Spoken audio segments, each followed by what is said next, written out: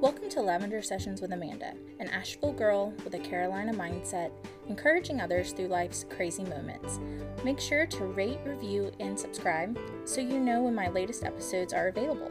And come over to Instagram and say hi at Lavender Louise.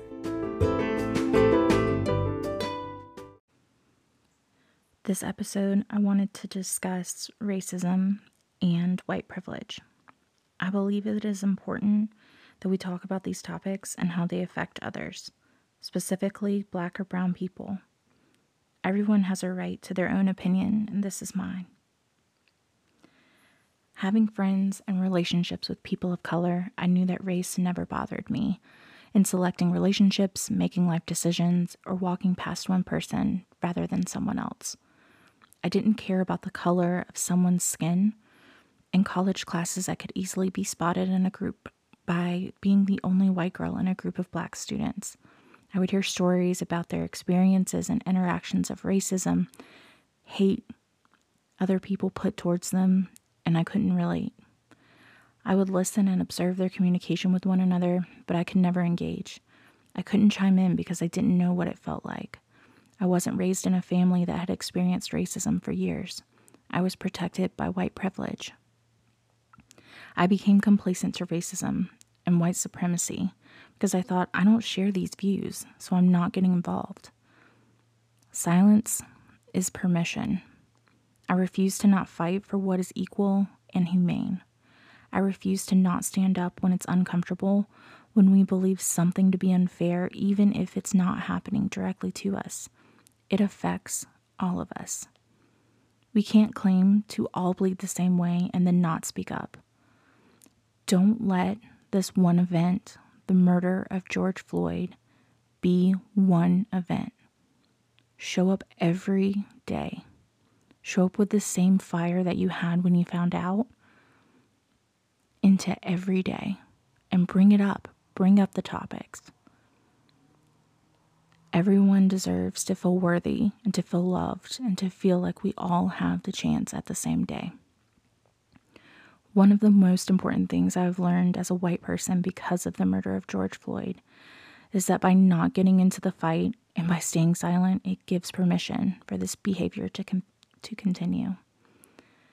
White people who have decided not to stand up or speak out because they believe it isn't their fight have held back the conversations about racism and how it affects Black people. No matter what you contribute to the Black Lives Matter movement or educating yourself about racism or talking about it on your platforms, your friends, your family, your communities, it is bringing awareness that racism still affects Black people now more than ever. It is still alive. We think we've come so far because of what has happened before us and the road that was paved. When the truth is many stopped fighting or talking about racism in our communities after the Civil Rights Movement. These words and the events that happened became uncomfortable to discuss, so we just stopped. And when the talk stopped, so did the movement, so did the progress. White privilege falls right in line with racism. We don't think it's an issue because we gave up fighting it and became stagnant to events when they would happen. Every white person has this bubble around them that protects them from small and big effects of racism. We associate white privilege as an uncomfortable term that no one wants to talk about, yet everyone knows it exists. I've made a promise to not be a bystander in all of this, doing my part to learn, listen, and show up for those who are not heard. Black people who have been screaming and no one is listening. Black or Indigenous people of color who have been screaming and no one is listening. People of color who have been screaming and no one is listening. We have the chance every day to make a huge shift as a collective. The change starts with us individually. That way we can stand up in our communities and speak out. I'm going to play a clip from Toni Morrison. She's one of my favorite authors. And I'm going to leave the YouTube link down in the show notes. There is no such thing as race. None. Really? There's just a human race. Scientifically, anthropologically, racism is a construct, a social construct, and it has benefits. It has money can be made off of it. And people who don't like themselves can feel better because of it. It can describe certain kinds of behavior that are wrong or misleading.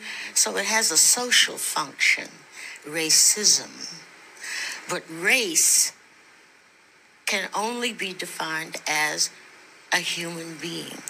If the racist white person, I don't mean the person who is examining his consciousness and so on, doesn't understand that he or she is also a race, it's also constructed, it's also made, and it also has some kind of serviceability.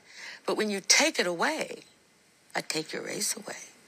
And there you are, all strung out, and all you got is your little self. And what is that? What are you without racism? Are you any good? Are you still strong? You still smart? You still like yourself? If you can only be tall because somebody's on their knees, then you have a serious problem.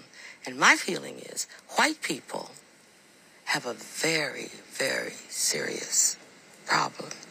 And they should start thinking about what they can do about it. Take me out of it. You don't think you will ever change and write books that incorporate white lives into them substantially? I have done. In a substantial way? You can't understand how powerfully racist that question is, can you? Because you could never ask a white author, when are you going to write about black people? Whether he did or not, or she did or not. Even the inquiry comes from a position of being in the center. And being used to being in the center. And being used to being in the center. I encourage all of my white audience to take the time, make it a priority, sit down, learn. What little things can we do that is going to help dissolve racism and white privilege? What can we do as a white community to make it an equal playing field? To not have anybody on their knees, so that we are all standing together in the fight against racism, the fight against white privilege, and we make this world, this life, livable and successful for everyone.